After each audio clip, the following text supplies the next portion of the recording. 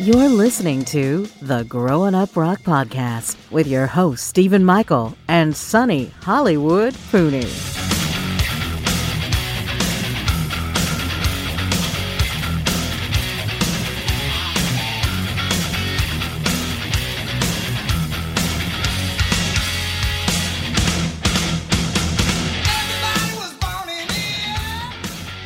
Hey, welcome to another episode of Growing Up Rock. Sonny Hollywood, what's going on?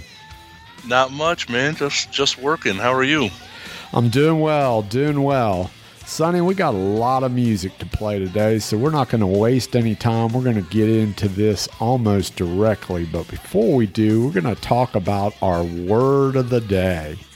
So our word of the day I came up with, and by I mean my wife,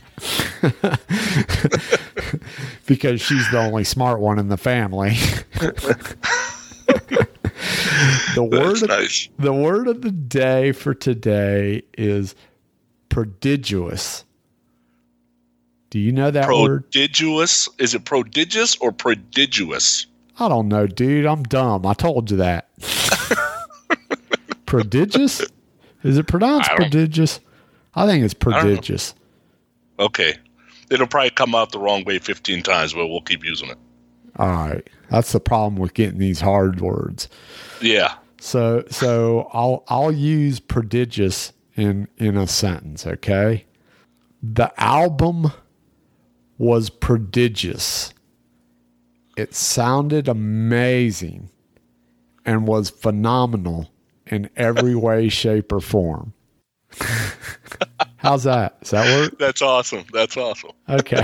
Oh, no, wait, that's prodigious. Yeah.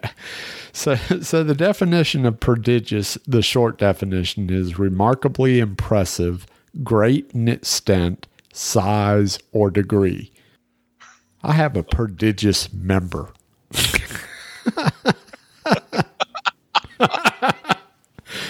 Oh, wait, was that out loud? My bad. I did not need to know that.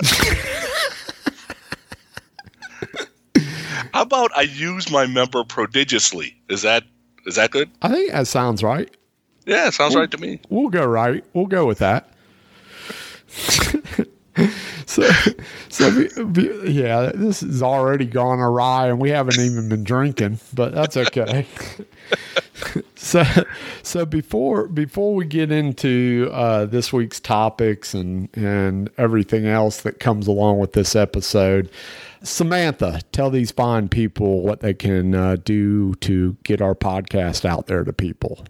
Everyone's got a rock and roll story to tell, and we want to hear yours. So go to our website at growinguprock.com. That's one word, growinguprock.com. Or visit us on our Facebook page at Growing Up Rock and tell us all about it. Please make sure you subscribe to our podcast, Growing Up Rock, and leave us a review on iTunes. Give us a like and leave us a comment on Facebook at Growing Up Rock. Okay, just like the lovely lady said, you can go to growinguprock.com. You can listen to our podcast there. You can read some of the cool blogs and articles we have, some of the listener stories, and we would really appreciate it if you would share our podcast to help get the word out. That would help us greatly. Also, you can always go to our Amazon store, click on the link of the music that you want to pick up, and do your shopping. It doesn't cost you a dime extra, but it helps us out, helps us pay for some of our hosting fees and things like that to keep this podcast up and running.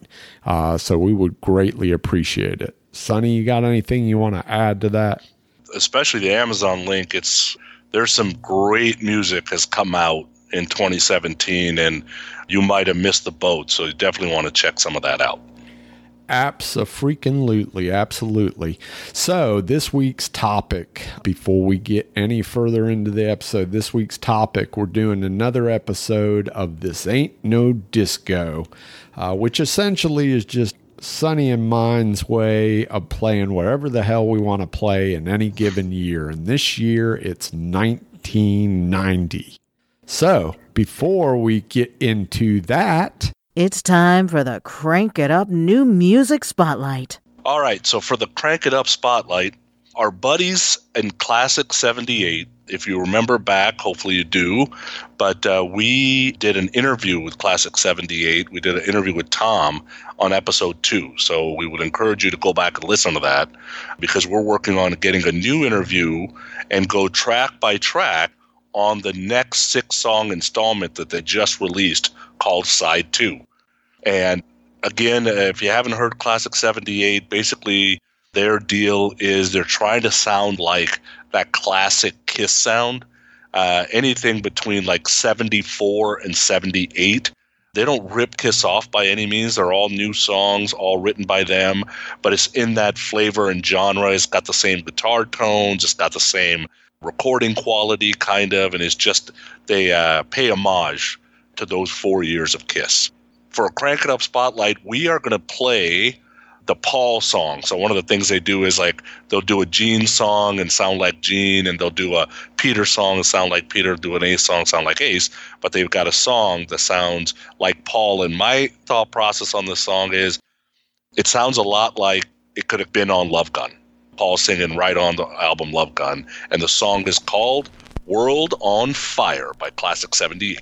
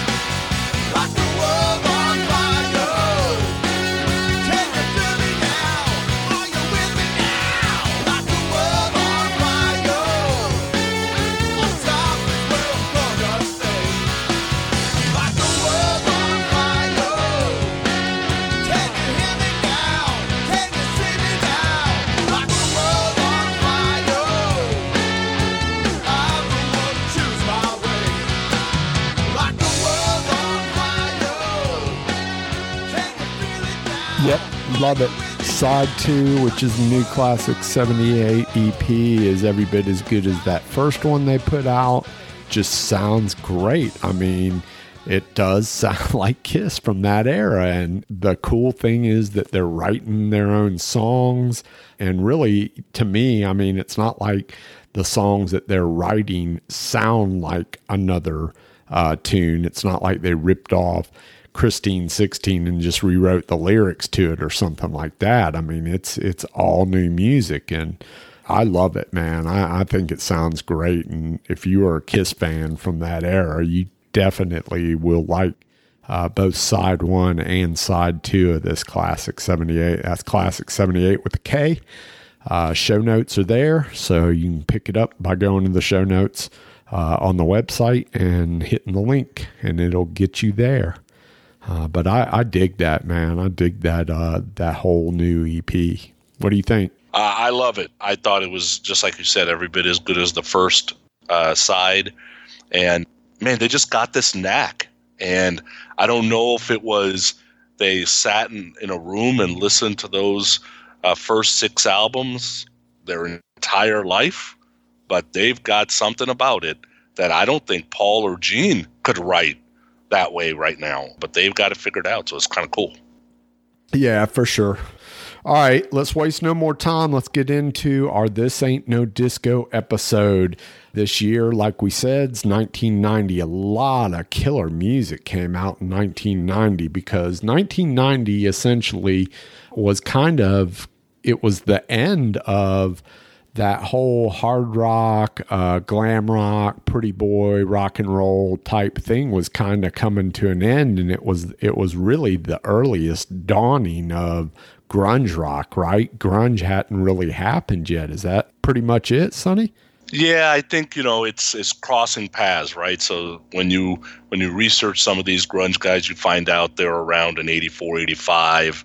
Even one of your bands started out as a hair metal band, so they had the inklings at the beginning, and then, in my opinion, this glam rock, hard rock that I love really didn't die off until the mid-90s, but everybody always talks in decades. I think it lasted from about 83 to about 95. But yeah, grunge is definitely sniffing around at this point. See, I don't know if I completely agree with you on that. I kind of think... For me, I kind of think that it was pretty much done around 92, 93 at the latest. I mean, were there other things being put out? Yeah, probably, but I bet they didn't get a second listen after 92 or 93. Yeah, and I agree with that. I agree with that statement. In my kind of head, if I have to put album bookends to it, one side is Quiet Riot Metal Health, the other side's Carnival of Souls. Yeah. That's my bookend. Right. That makes sense. All right. Well, look, I went first last time, so I think you're going to go first this time. What do you think? Sounds good to me. All right. So go for it. We are going to start with a band I remember seeing on MTV. And I remember the video coming on for Man in the Box from Alice in Chains. And I'm watching it going, what's this? This isn't thrash. It's not pop. It's not rap. It's not the stuff I really listen to, although it's got this really cool vocal. It's got that guitar-driven melody, but it's different, right? And I remember liking it. I'm like, that is a really, really cool song, although that video's a little weird and those guys don't look like pretty boys. Do you remember first seeing that video? I do. I remember that video. And you know what? I saw Alice in Chains, but I can't for the life of me remember who they were opening for. And I saw them. They were third on the bill. And I can almost assure you that the bands they were opening for were bands out of the late 80s. I want to say, I remember the venue I saw them at, but I just can't remember who it was. And I almost swear that Trickster was on that bill. I want to say it was Alice in Chains, Trickster, and somebody else. And I can't remember who it was, but. Yeah, and if you remember back, the West Coast and the East Coast would have different openers. Yeah. So when I went back and looked at the archives, I've seen Alice in Chains several times. But when I saw them in the early 90s, once it was opening for Van Halen, the other time it was opening for Ozzy. Yeah. But they were West Coast guys, so they could be on big bills like that, right? So, yeah. But anyway, Man in the Box and Sea of Sorrow absolutely gets all the attention off that first album, Facelift. That album is awesome. The song that I'm going to play is actually the song that got released as a promo single before the album got released, and they were selling this single in the clubs. They were starting to really, really come around doing Facelift, and the song I'm going to play is called We Die Young by Alice in Chains. Right on.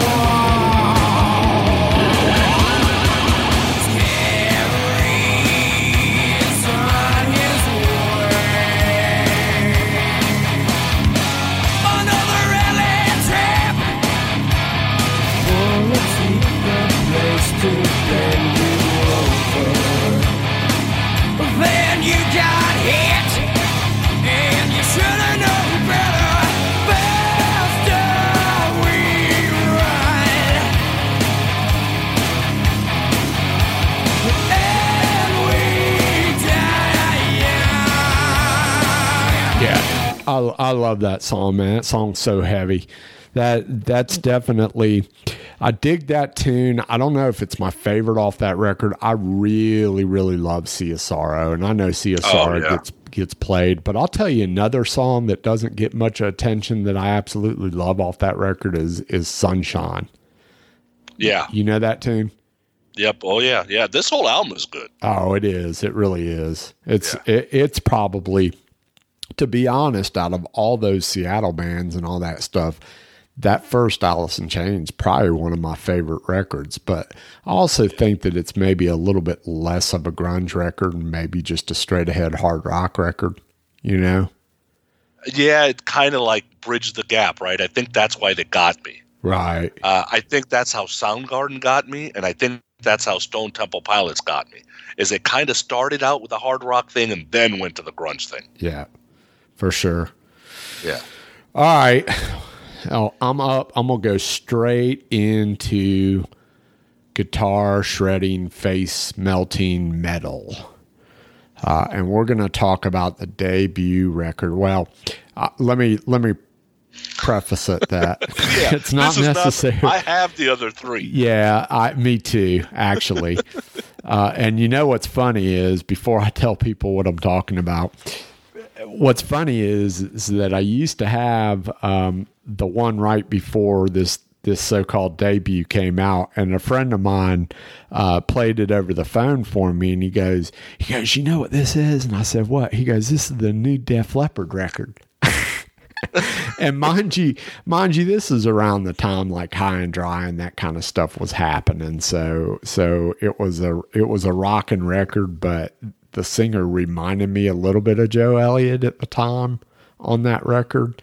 And you know who that singer was, right? Yeah, I do. And the record I'm talking about is Projects in the Jungle. That's the record I'm talking about. Yeah.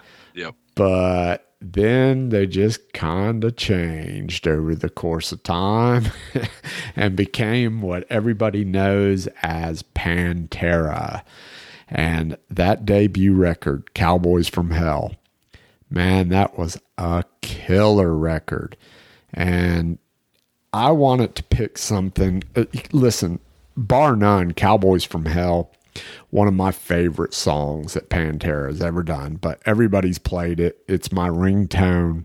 There's nothing I can't say that hadn't been said about that song already. I mean, it gets me going no matter how many times I hear it. But I didn't want to play that because everybody's played it. And we here at Grown Up Rock, we like to go a little bit deeper into the catalog and play something that everybody's not playing. So the song that I picked off of Pantera is something amply titled The Art of Shredding. Do you know this tune, Sonny? Yes, I do. Love it. One of the things I like about Pantera, man, is they find that heaviness, but they also manage to find kind of a groove with all that at times. And so I dig this tune. Here you go. Pantera off the Cowboys from Hell record, The Art of Shredding.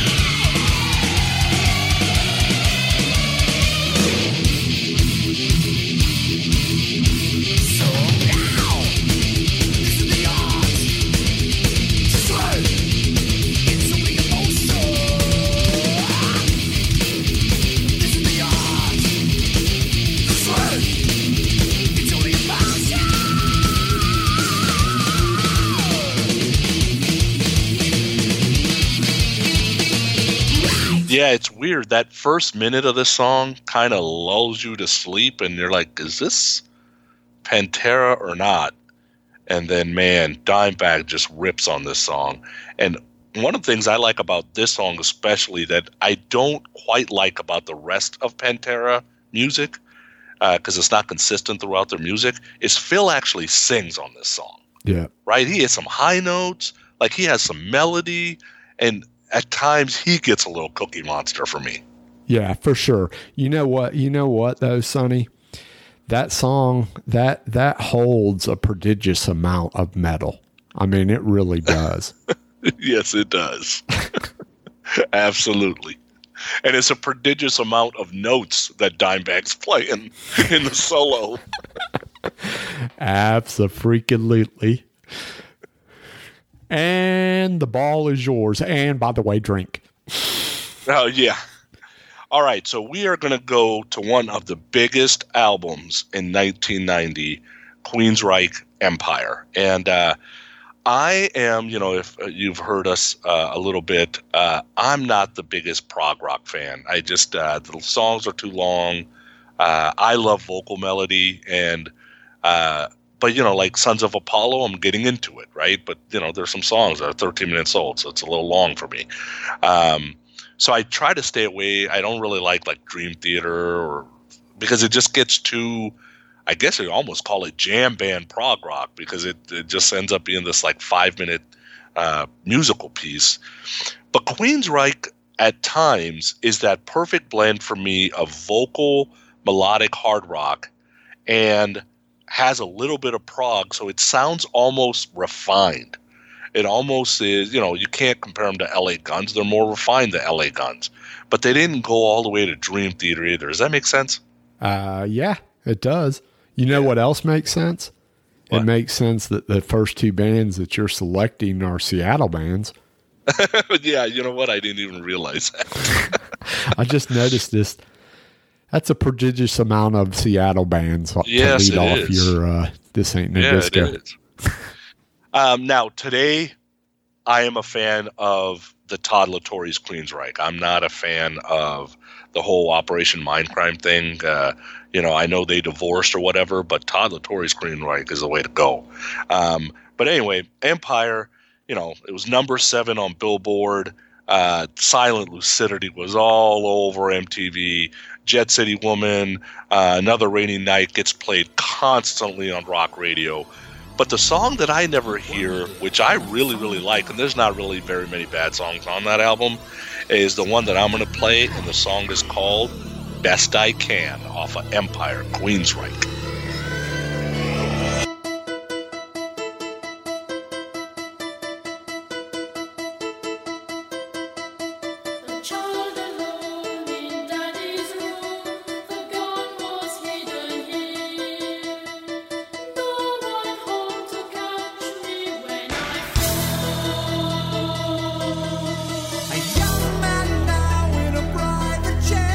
I've seen the world through a bitter stare.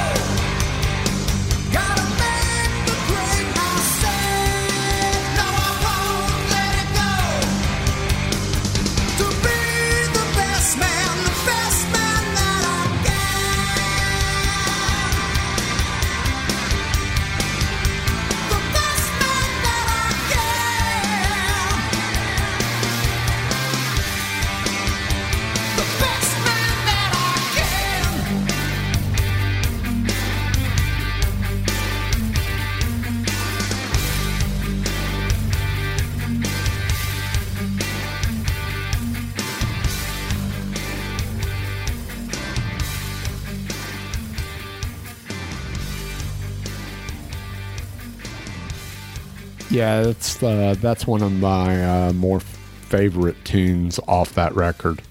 There's, I got really, really burned out on the whole Empire record. I mean, Empire is probably my favorite song on that record, but, that's been played so many times. There's no point in playing that one again. But, a song that I really like off that record that never gets played that's kind of a really deep track is One and Only, which is the last track on the record. I like that song quite a bit as well.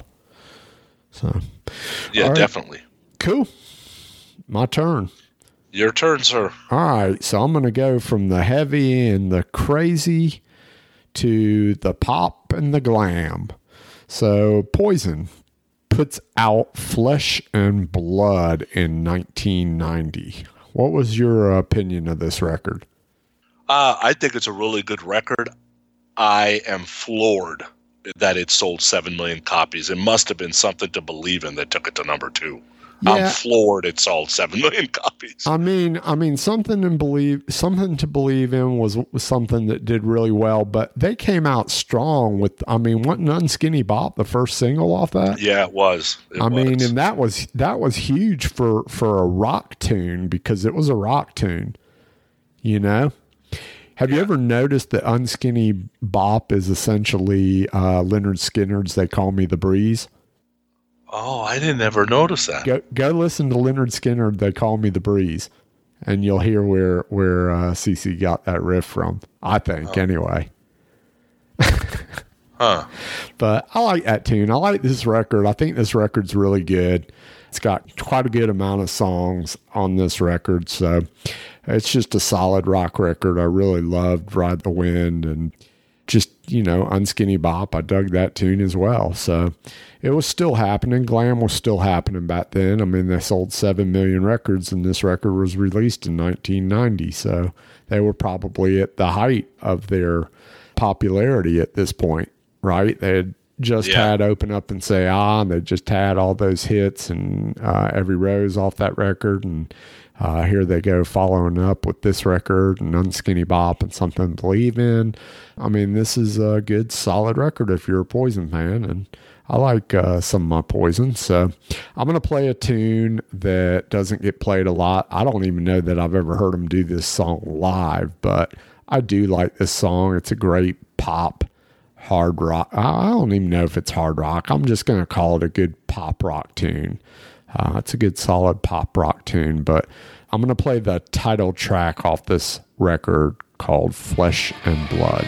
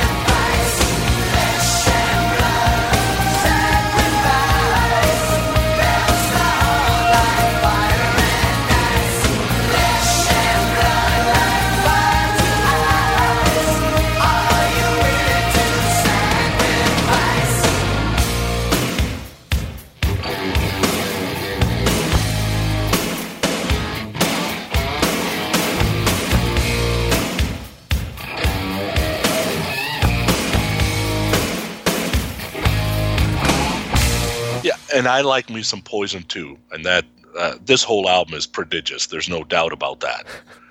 But what's interesting is in that era, and actually my whole life, I've always liked the vocalists that've got that higher range and can hit that high note if they want to, and can hit those low notes if they want to. And then I've always liked guitarists that are the shredder riff masters, and neither one of those guys are in this band, but it works. It's so odd. Yeah. Yeah, I mean, for me, I don't live in that same world you do. I know that that's your thing, and I get it. For me, it was more about the attitude. I liked that kind of glam and sleaze and the women thing. You know, that time of the genre, really, it was about having a good time. I mean, I love that. That's what I miss about rock and roll. It's good time. It's women, even though, you know, I'm married now, so it's not about that so much anymore, but still it's fun to look, right? But, you know, it's just about having a good time. And that was one of the things I loved about rock and roll, you know? No, it makes sense. Makes sense completely. All right, you're up. All right, so talking about shredders, he can be tough to work with. He's taken some shots lately at his past members. He's a control freak. One of my favorite singers of all time have said, "You don't work with him, you work for him." And we're talking about the mighty Malmsteen, Yngwie J. Malmsteen. But you can't deny the guy's talent. The guy's talented. That's just how it is. For guitar shredders and putting out that neoclassical music, he owned basically 82 to 90, because everybody was talking about this guy. The guy was playing constantly. Now, by 1990, he'd already been through 3 singers. So Jeff Scott Soto had come and gone twice. Mark Bowles had come and gone twice. And Joe Lynn Turner was on his first stint, and he came and gone like 2 or 3 times. So by this time, Goran Edman is a singer, and Goran lasted about 3 years, from 89 to 92. And Yngwie's starting to lose popularity in the U.S. So the previous 2 albums before Eclipse came out were in like the mid-50s, mid-60s, in the top 200.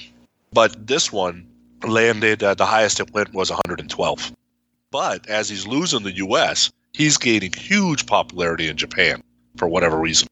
But anyway, the only song that probably anybody has ever really heard of Eclipse was Making Love, because I think that was the only video, and it was the only song that was on MTV, but they didn't play it that often. But my favorite song off of Eclipse is actually the song that I'm going to play for you now. It's called Judas by Yngwie Malmsteen.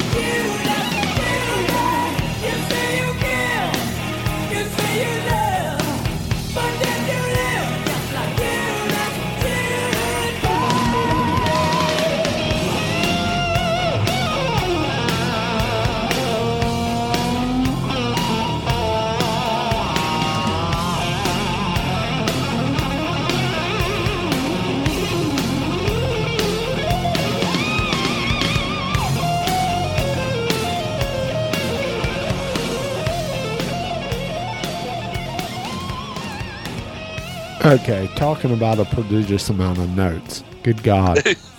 Yeah. That dude And plays Goran the fits prodigious. well in the band. I mean, he's got that deep rock voice. Like, it's really cool. Yeah, that's a good tune. You know, like I said, I like a handful of Malmsteen stuff, so I don't discount him at all. I get a little tired of it quickly, but still, it's got some good tunes for sure. Yeah. I think, you know what's funny is I actually think I like Malmsteen best when he's just doing a straight ahead rock song. I mean, he's done some good ones, you know? Yeah, and he, he kind of bounces in and out of it. It just depends on the day. Like, I'm sure we'll do a covers episode at one point, so I'm letting the cat out of the bag. But, some of the stuff that he did from Deep Purple or Kansas or some of those classic songs, he knocked them out of the park. We played that Kansas song on one of our other episodes. I don't remember. Oh, yeah, we did. Yeah, which episode was that? I don't know. Who knows? I don't think that might have been one of our practice episodes that haven't been released. Practice episodes. Yes, ladies and gentlemen, we practiced 2 in the can somewhere that are probably pretty bad that we might run someday. Yeah, we got a couple out there for sure that are in the vaults. We're gonna put that in what we call the vault, which is not a safe. It's this old crunky box that isn't on wheels. It's actually on these little rolling things that are plastic. But we're not selling it for $2,000. God dang it! We're gonna sell that thing for at least $150. and it's gonna come with one of my old wine corks as your souvenir, and Hollywood is gonna put a Kohl's gift card that's expired in there and a couple of Kohl's coupons. And that's good. I like that. Yeah, we'll take care of it. There'll be all kinds of cool stuff in that thing. I mean, God dang it. All right, sir, your turn. All right, cool. So Pantera, Poison, and now on to a band that just doesn't get enough exposure. So many people like it, but for whatever reason, they just never seem to go over the top. And I think it's probably because they're a little bit musician-y, so to speak. So they're just really good musicians, and sometimes it's over the top and maybe people can't get into it for that reason. But I love them, and I'm talking about King's X. Many of their records have different sounds and different textures on it, but they came out with Faith, Love, Hope in 1990, and that was actually more or less my introduction to King's X. And they'd had a couple records out before that, but I just didn't know a whole lot about them until they started playing the video on MTV. It's Love. It's Love. That was it. Yeah, it's Love. Yeah, man. It's it all together. I love right, that right? song, man. Yeah. I love that song, which is not the song that I'm going to play because that's gotten enough exposure. So I went deep into the catalog of Faith, Love, Hope and picked one that I love quite a bit. Sonny, what's your take on King's X? How do you feel about this band? They're too prodigious for me. I like my rock dumbed down. This is the only album I own by them. You say that, but then you talk about you're an interesting dude. And here's why. You love your shredding, you love your high screaming vocals, you love your musicianship, but you're not really a prog rock guy, which is funny because that's kind of the two of the same thing. But yeah. And so King's X is a little bit prodigious for you. Yeah. And so what is it? Is it the length of the songs? Is it the musicianship and you can't seem to find the groove? What is it? I think it's the second thing you said. I really love that single and that video. I remember listening to it going, man, those guys are really, really good. So I had respect right out of the gate. And normally what happens to me is I get that first bad taste and I don't give another hoot about it. And later I find out they're just like every other band I listen to kind of thing. But it's just something about the groove that I just didn't quite it just didn't quite grab me. This album to me is very power pop, which I don't mind power pop either. It's very catchy power pop. And you got to respect these guys. They've been together ever since the dawn of time. These three stuck it out no matter what, which is mad respect. Still mad going respect. today. Yeah, mad respect. But there's something about Pinnick's voice to my ear because he's done other things that have connected to things that I really love, and he's not knocked me off my feet then either. So there's something about his voice that quite doesn't hit my ear right. I don't know what it is. Interesting. Well, I'm going to play a tune called The Fine Art of Friendship. And this is a great song. I think you'll be able to find a groove with this song. I love the melody. I love the chorus. And I dig this tune. So King's X off of Faith, Love, Hope. This is The Fine Art of Friendship.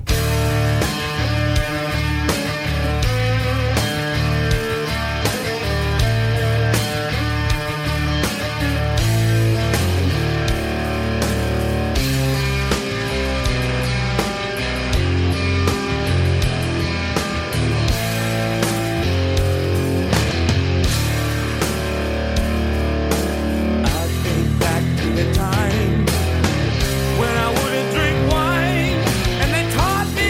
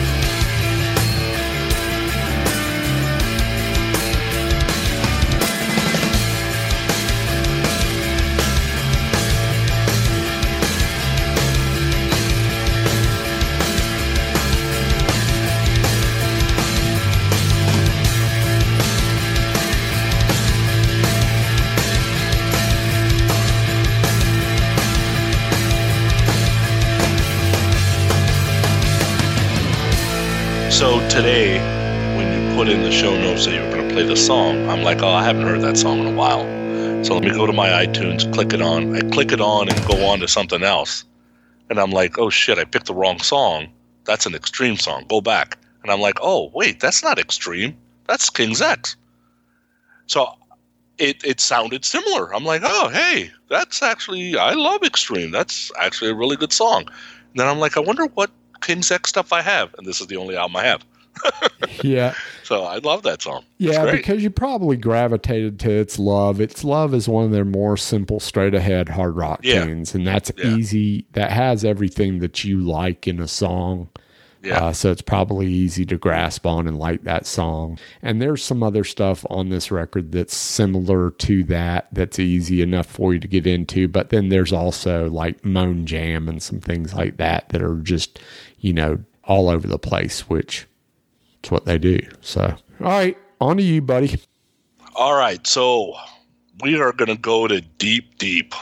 Like, if you know this band, then you are a huge West Coast melodic hard rock fan, because I don't think very many people have heard of Cry Wolf. And they didn't last that long. That's one of the reasons that folks haven't heard of them. So Cry Wolf, Bay Area band, you know, it was mid to late 80s. They're trying to get a record contract. They can't get something. They end up going to L.A. and start playing the clubs down there. They get a little buzz going but can't get a record contract. So here comes Japan. Sony comes by and says, okay, we can get you signed in Japan. They end up doing really, really well in Japan. They release an album there. They never released that album in the States. Then Sony brings them back and says, all right, we're going to release the same album, change a couple of cuts, and we're going to release it in the U.S. And they lasted basically 2 albums, and it was done. And they, you know, some mishaps. They're in Houston. All their stuff gets stolen. It, you know, ends their tour abruptly. It was one of the first times they'd really gone out of the West Coast. So these guys disband. They try to come back in 2010. They did a couple of reunion shows in the Bay, a couple of clubs. It was awesome. I loved that show. And then, you know, the singer's like, I'm going to do other things. And now they're trying to come back with a female singer. They don't even have a drummer right now, and they're trying to come back. So I don't know if they'll be able to come back. But had you ever heard of Cry Wolf before? I don't think so. I mean, there are a lot of bands like that around that time period that probably came across my radar, but it was in one ear and out the other. So off the top of my head, no, the only Wolf band I can remember is Leather Wolf. Yeah. And these guys are, you know, Dokken, they're in that vein. Skid Row, they're kind of right there. Very cool melodic hard rock. The album is called Crunch. You can probably still get it in places, but you can definitely check it out on YouTube. I could have played any song off this album because I love the entire album, but the song that I'm going to pick is called Stop, Look, and Listen. And check out this song because it's pretty cool.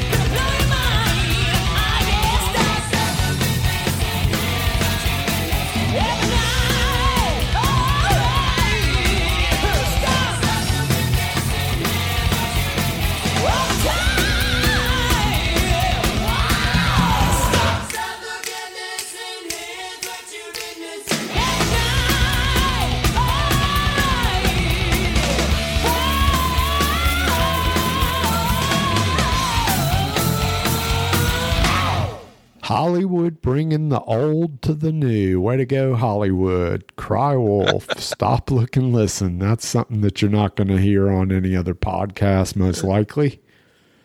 No, you know who's a big Cry Wolf fan is BC from Potter Than Hell. Is he? He's always talking to me. He's always talking to me about Cry Wolf. That's cool. I went and listened to this tune when you sent it to me because I wanted to listen to it before you played it. So, yeah, I dig it. I mean, it's cool. Round about that time, so right up my alley. So, yeah. Yeah. Cool. Your turn, sir. All right, so I'm going to go to an album that it's one of my classic records. It came out in 1990. It's freaking great, start to finish, in my opinion. I love this album so much. Such a great record. I'm going to talk about the debut album from Lynch Mob, Wicked Sensation. Dude, what's your opinion of this record? When I first heard Oni utter one note, I'm like, now we got something. Like, I just got goosebumps saying it out loud. I was like, oh my God, when are they coming? And they were going to play the Stone and the Omni, and they had one of my favorite bands opening for them, which I'll tell you about later. And I was so excited to listen to the album, see them live. Just, to me, an upgrade on everything that was Dokken. I love this album. Man, I was a huge Dokken fan. I was bummed out that those guys couldn't get it together. So when he came back and he put this band together, and to me, I think the first thing I heard off of it was Wicked Sensation. I'm pretty sure that was the lead track. When I heard that song, I was like, oh yeah, this is going to be good. And then I got that record. I got it right when it came out. When I got that record, man, from start to finish, that record was killer. It didn't leave my, a tape? I don't know if it was a cassette or a CD back in those days. Probably a CD by this point. But when I got that, it didn't leave the player, man. I played the hell out of this record. I liked it so much. So definitely, for me, it's still to date their best record. I mean, they put out some really good stuff. There's no doubt about it. But for me, still Wicked Sensation is the benchmark for anything they're doing. So I went in deep. I could have played River of Love's probably one of my favorite tunes off that record. I could have played that, but you've heard that enough. Wicked Sensation.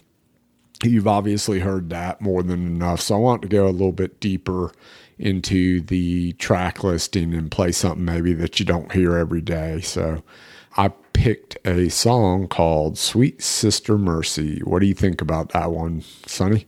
Love that song. Play it, baby. Play it. Here we go. Sweet Sister Mercy off the Wicked Sensation record.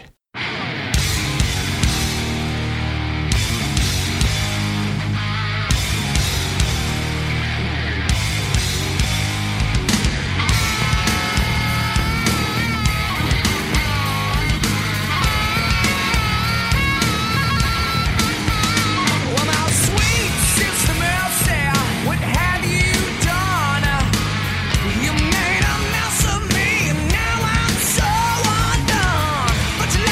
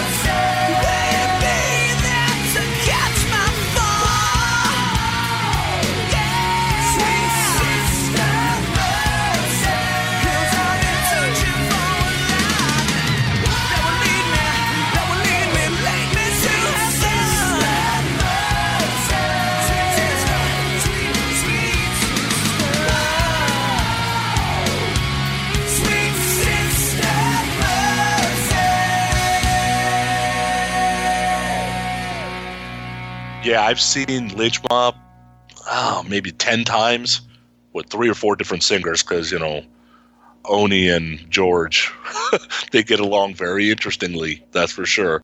George doesn't get along with any singer, does he? Not really. There's rumors about he left Oni at an airport one time because he came there drunk or something. I've seen Oni fall on his face 2-3 times on stage. Yeah.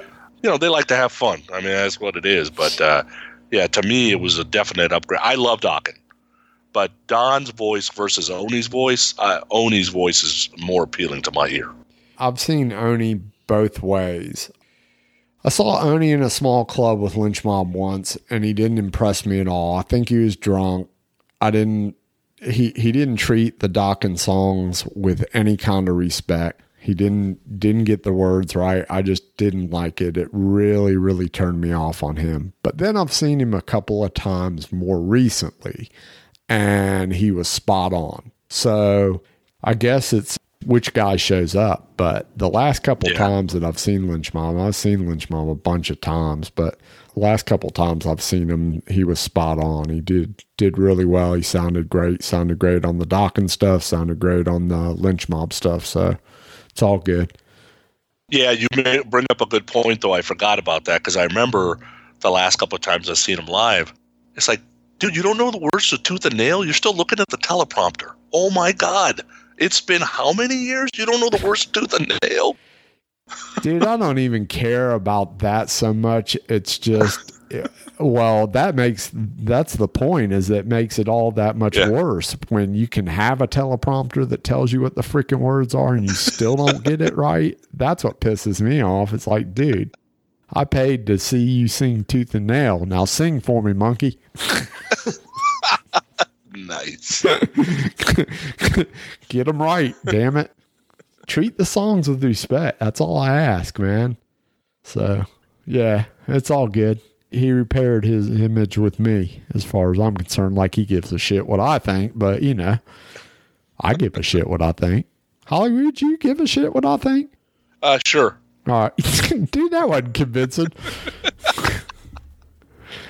All right. So my last pick is another band that maybe not a lot of people have heard of. Have you ever heard of Pretty Maids? Dude, I actually had the first record they put out in 84 or something.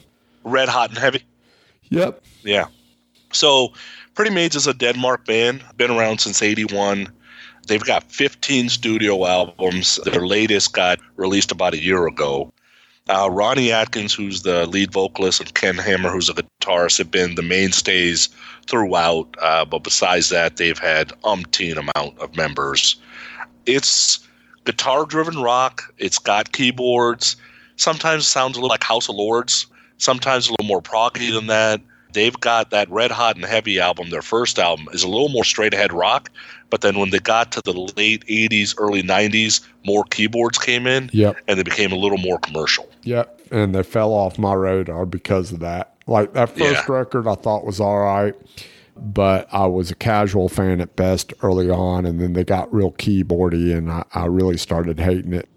This last couple years, like, they've made a lot of headway. Like, their last couple records have been really regarded in the press as far as, you know, showing up in the top 50 list and things like that. But I don't know. I went and tried to listen to that last record, and it's just not really, couldn't get into it. I don't know what to tell you. Yeah, they caught me with Future World, because that was the video that used to play on MTV. And that came out in 87, I think. And it was like this smooth vocal and then this real cool, gritty vocal. And I'm like, wow, that's pretty interesting.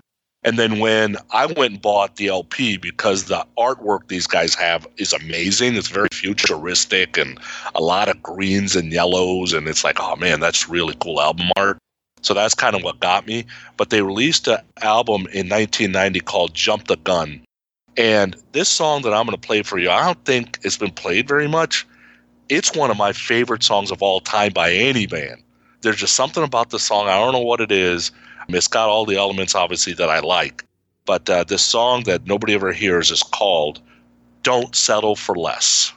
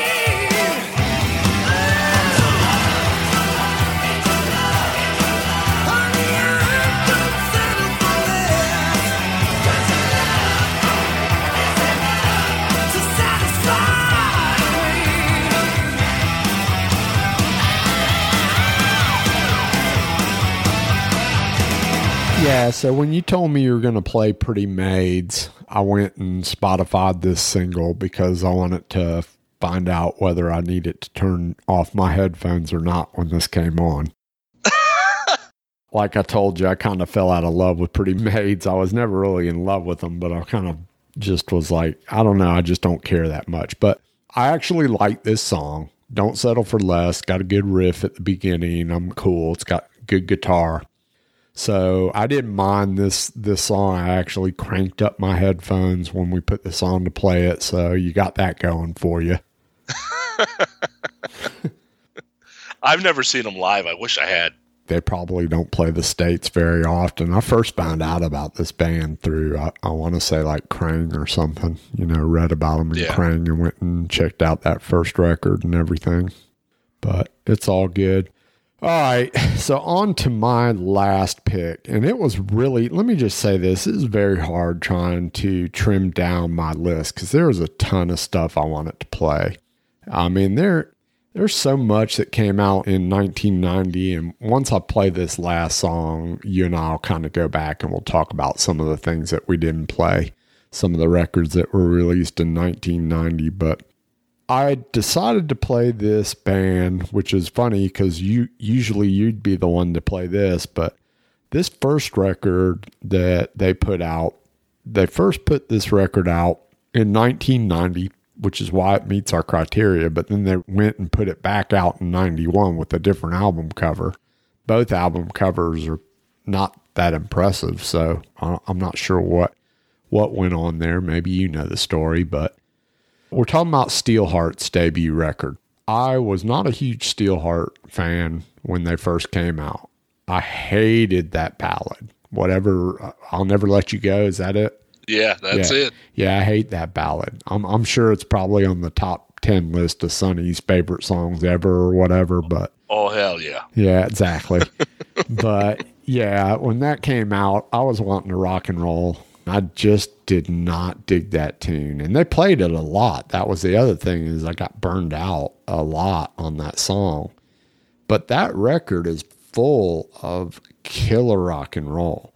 And the tune that I selected, amply enough, is called Rock and Roll, I Just Wanna, in parentheses, because you got to have the parentheses.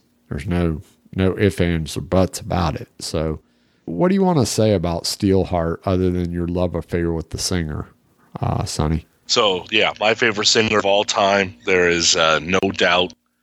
Steelheart in a club is one of the best shows I've ever seen. It's easily be in my top 10 if we ever do a concert thing. I saw him 4 times in 91. And when I saw him the first round when they opened for somebody, then they came the second round and they were the headliner. King of the Hill opened. You remember them? I do. I saw King of the Hill live once.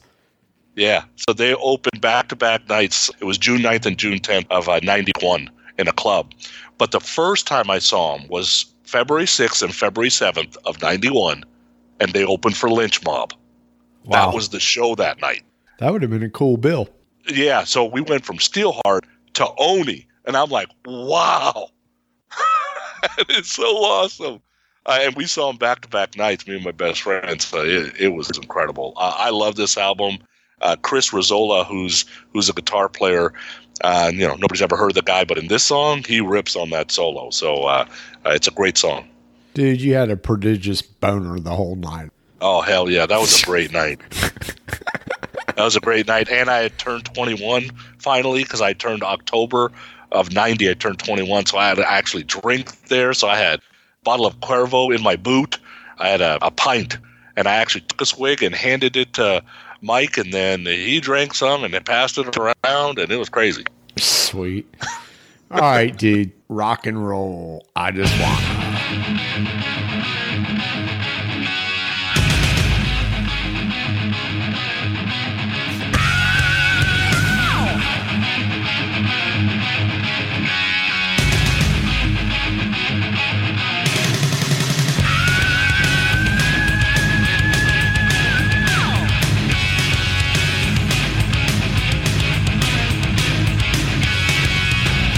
Don't wanna go to school.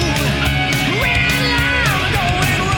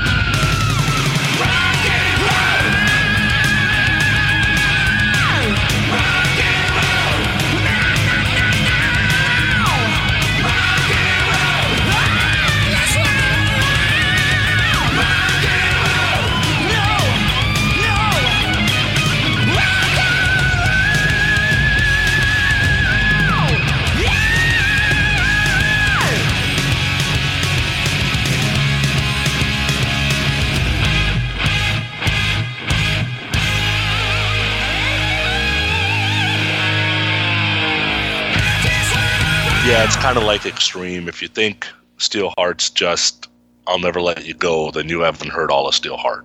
That's just how it is. Yeah, obviously with that tune, that would be the case because that ain't nothing like a ballad. Yeah. That's good stuff, man. So like we were saying earlier, there's so much great stuff that came out in 1990. So let's talk a little bit about some of the stuff that came out. AC/DC's Razor's Edge came out. Great AC/DC record. I thought was a really good AC/DC record anyway. Anthrax Persistence of Time came out. What else? Cinderella's Heartbreak Station came out. Here's one that I would have played something off of. Damn Yankees debut record came out. That had a lot of great stuff on it. Thought that was a good solid record. What else? What came out? Porno Graffiti came out that year. God, man. Shake Your Moneymaker. That's right. Shake Your Moneymaker, Porno Graffiti. That was two fantastic records. Yeah. Don's solo album, his first solo album, Up From the Ashes. Firehouse's first album came out. Trickster's debut. Yeah. House of Lord Sahara. I love that album. Winger in the Heart of the Young. Let's see. We already talked about Lynch Mob. Megadeth, Rust in Peace. Warrant Cherry Pie. Oh, that was a good album, too. Wasn't it? Prince's Graffiti Bridge came out. I know we're not a Prince podcast, but I love Prince. No. Stick It To You. Slaughter. River Dogs. Scorpions, Crazy World. Yeah, that was the that was the other end of Scorpions. Yeah. What about, do you like that Striper record, Against the Law? Love it. One of my favorite Striper albums. Oh, here's a huge record that came out. 5-man acoustical jam, Tesla. That's right. That was a big record. Thunder's Backstreet Symphony. Remember Thunder? Oh, yeah, that was a good record. I have that record. Yeah, I have that record too. Have you ever heard of that band, Vicious Rumors? Oh, yeah, they're a Bay Area band. You kidding me? Yeah, man, that's a good solid record. Yeah, I knew the singer for a while. He's a good guy. Detonator by Rat. I like Detonator. I thought it was a good record. How about YNT10 came out that year? Did it? Yeah. Awesome. How about The Living Colors, Time's Up? Oh, yeah, yeah. I loved Sweet F&A, Stick to Your Guns, came out that year. Oh, did it? Yeah. Wow. Dio, Lock Up the Wolves came out. I think that was the record after Craig Goldie and after Vivian. That one had Brian Robertson on it, I think. Oh, did it? Yeah, I think so. Yeah. So, I mean, some great, great albums, no doubt. Absolutely, absolutely. So, obviously, we just scratched the surface with 1990, but we couldn't play everything we want to. Otherwise, we'd be here for, 5 years, which... May have to do 1990 part 2 at some time. Maybe, but there's so many other years. We gotta move on, man.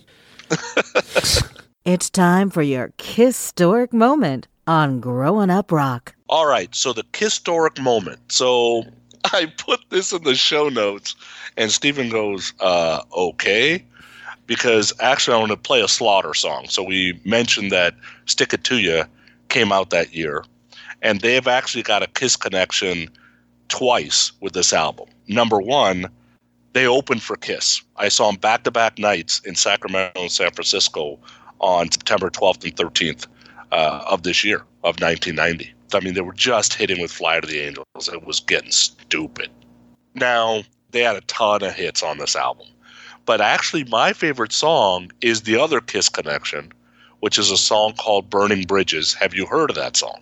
Me, of course. Burning Bridges, first song, or no, it's the second song on the record, right? Yeah, I think so. Yeah, it opened up with Odd Eye, so yeah.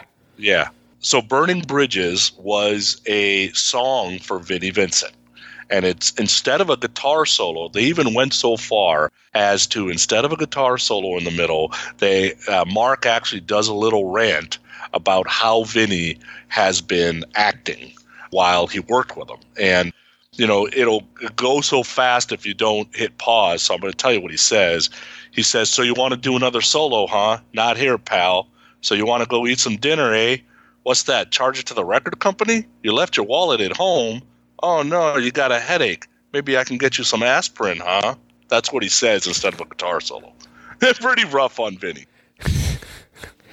Well, I think from the stories that I heard, he had every right to be. I think that Vinny treated Mark pretty badly, from my understanding anyway. And that's not from Mark. That was from somebody else. Yeah, and I've heard those stories too. But, what I got out of it was I got Vinnie Vincent Invasion, which was great for a while, and then I got Slaughter, which was great for another while longer.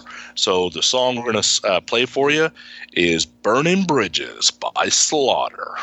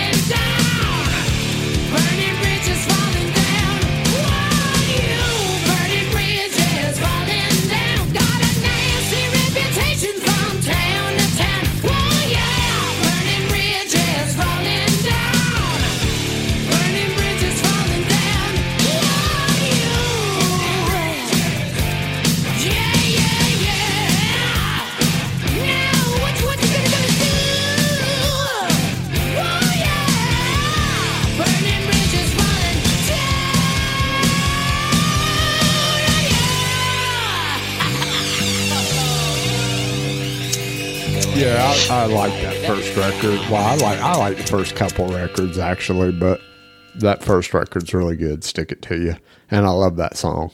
So that's pretty cool.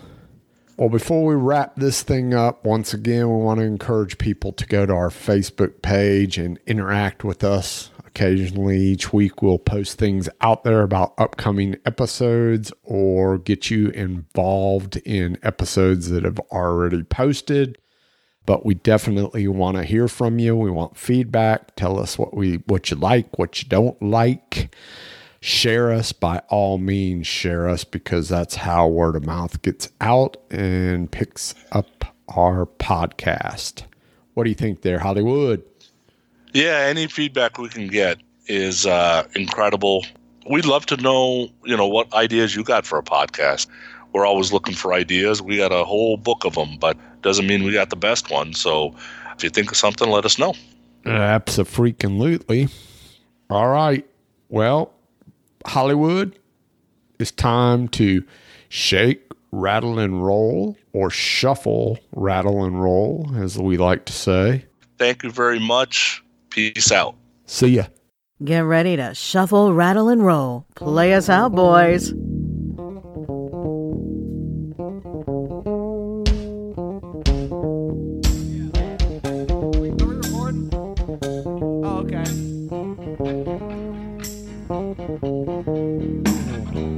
Yeah, go ahead.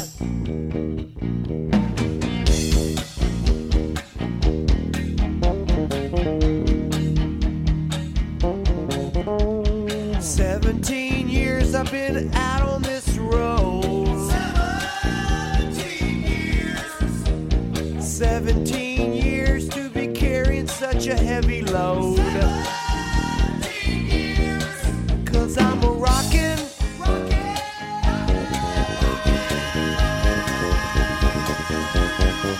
Yes, I'm a rollin'.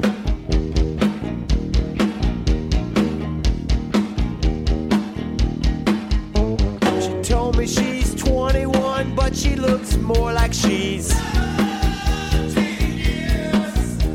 I know if I get busted, I'll probably go to prison for 17 years. 'Cause she's a minor.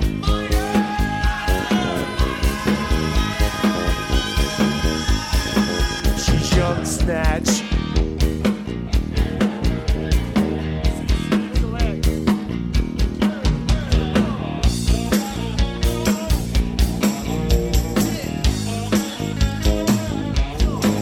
Woo!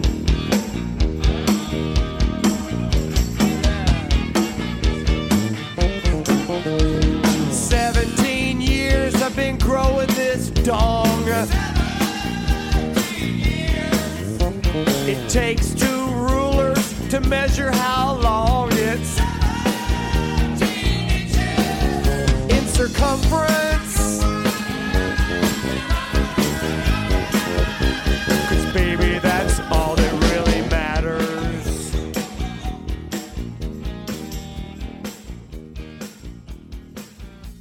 "17 years carrying this load, 17 years, man,